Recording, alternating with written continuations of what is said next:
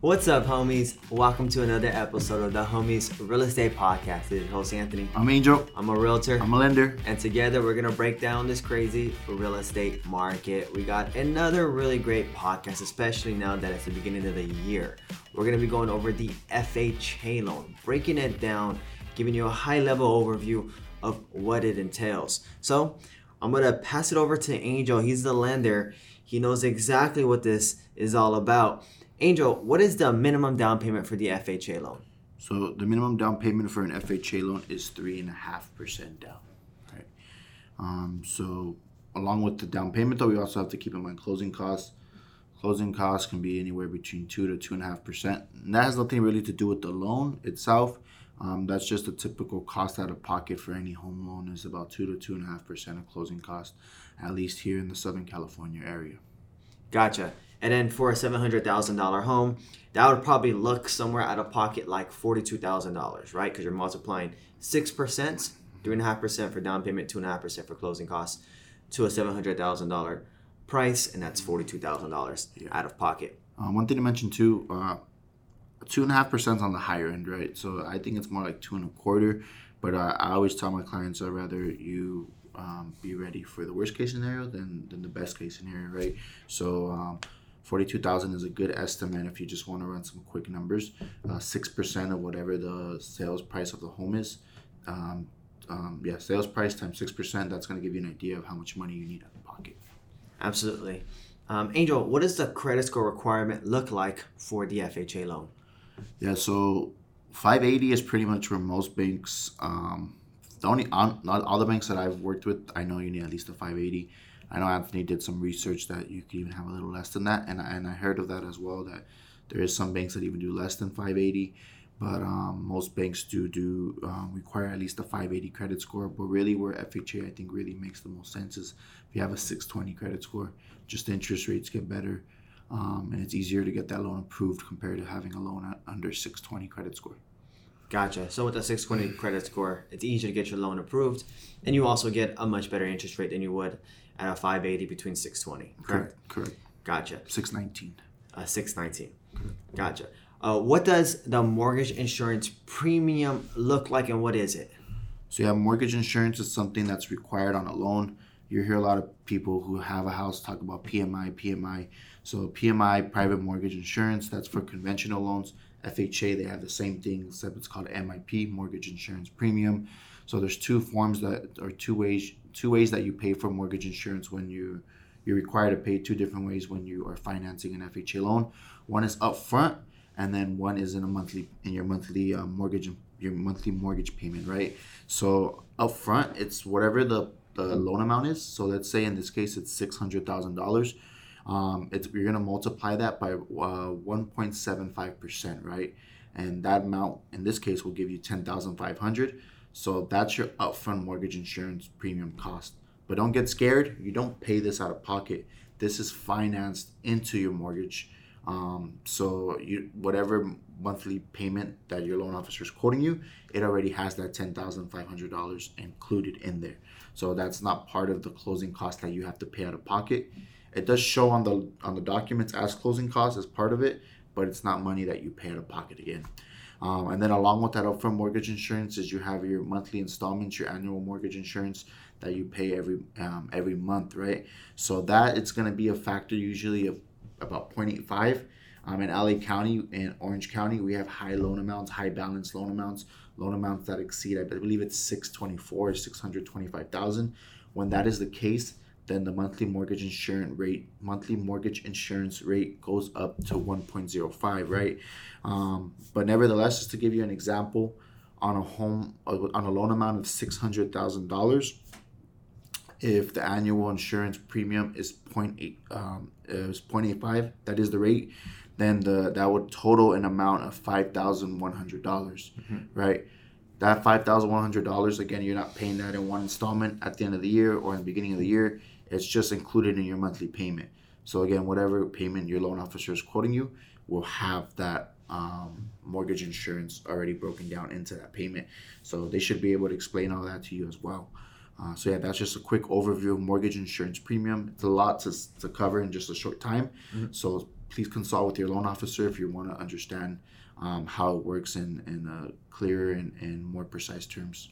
Yeah, absolutely, Angel. So thank you for breaking that down. So remember, there's private mortgage insurance, which is for conventional loans. There's mortgage insurance premium, which is tied to FHA loans. There's two type of mortgage insurance premiums: upfront, which is 1.75% of the purchase price or on the loan amount, and then annual MIP, a mortgage insurance premium, which is between 0.45 and 1.05% of the loan amount, depending on how much you're taking out and what your down payment is.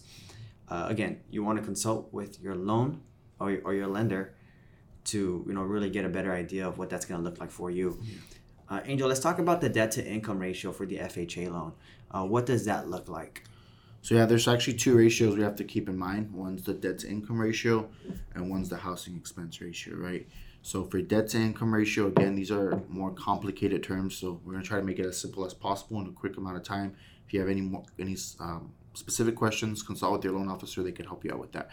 But anyways, the debt to income ratio, the max you could have is less than 57%. So 56.99%. So what does that mean? Essentially what it means is your total income, you would multiply it by that amount, 56.99%, and that's how much total debt you can have. So to give you an example, a simple example, let's say you make $10,000 a month, right? Gross income, $10,000 a month. If you multiply that by 56.99%, that equals $5,699. That's the total amount of debt you could have, and that's going to include your mortgage payment, if you have it, and then like personal loans, installment loans, credit cards, right? Anything that shows on your credit report. The total of all those monthly debts cannot exceed $5,700, right? It has to be below that. So that's one thing to keep in mind is you have to be in that range of that debt to income ratio of 56.99%. And then there's also the housing ratio, which is less. So the housing ratio just means how much of a house you can afford based on your income, right? So that is going to be 46.99%, right? So simple example again, you make $10,000 a month. You cannot have a mortgage payment more than $4,699 a month. So this gets a little tricky because you could if you have no debt, that means that your the maximum payment you can afford is $4,699, right? But your debt to income ratio is not at $5,699. Does that make sense? So there's your other debt, right, which is car payments, credit card payments, installment loans, things like that. If you don't have anything else, if you have absolutely zero debt, we're gonna go by the front end, which is the front end ratio, which we call the housing expense ratio. Your payment cannot exceed $4,699. It's a hard stop there. We cannot go over that. Yeah, thank you, Angel. I know it's a little bit complicated, but there's essentially two ratios you need to be looking at. Your housing expense ratio, so your loan has to be less than 46.99% of your monthly income. We're talking about gross income.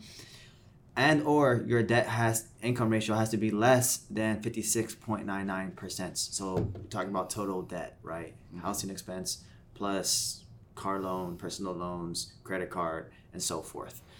Yeah. Angel, so for the FHA loan, does it have to be your primary residence? And then how many FHA loans can you have at a time? Both good questions. So yes, definitely has to be your primary residence. That is a requirement.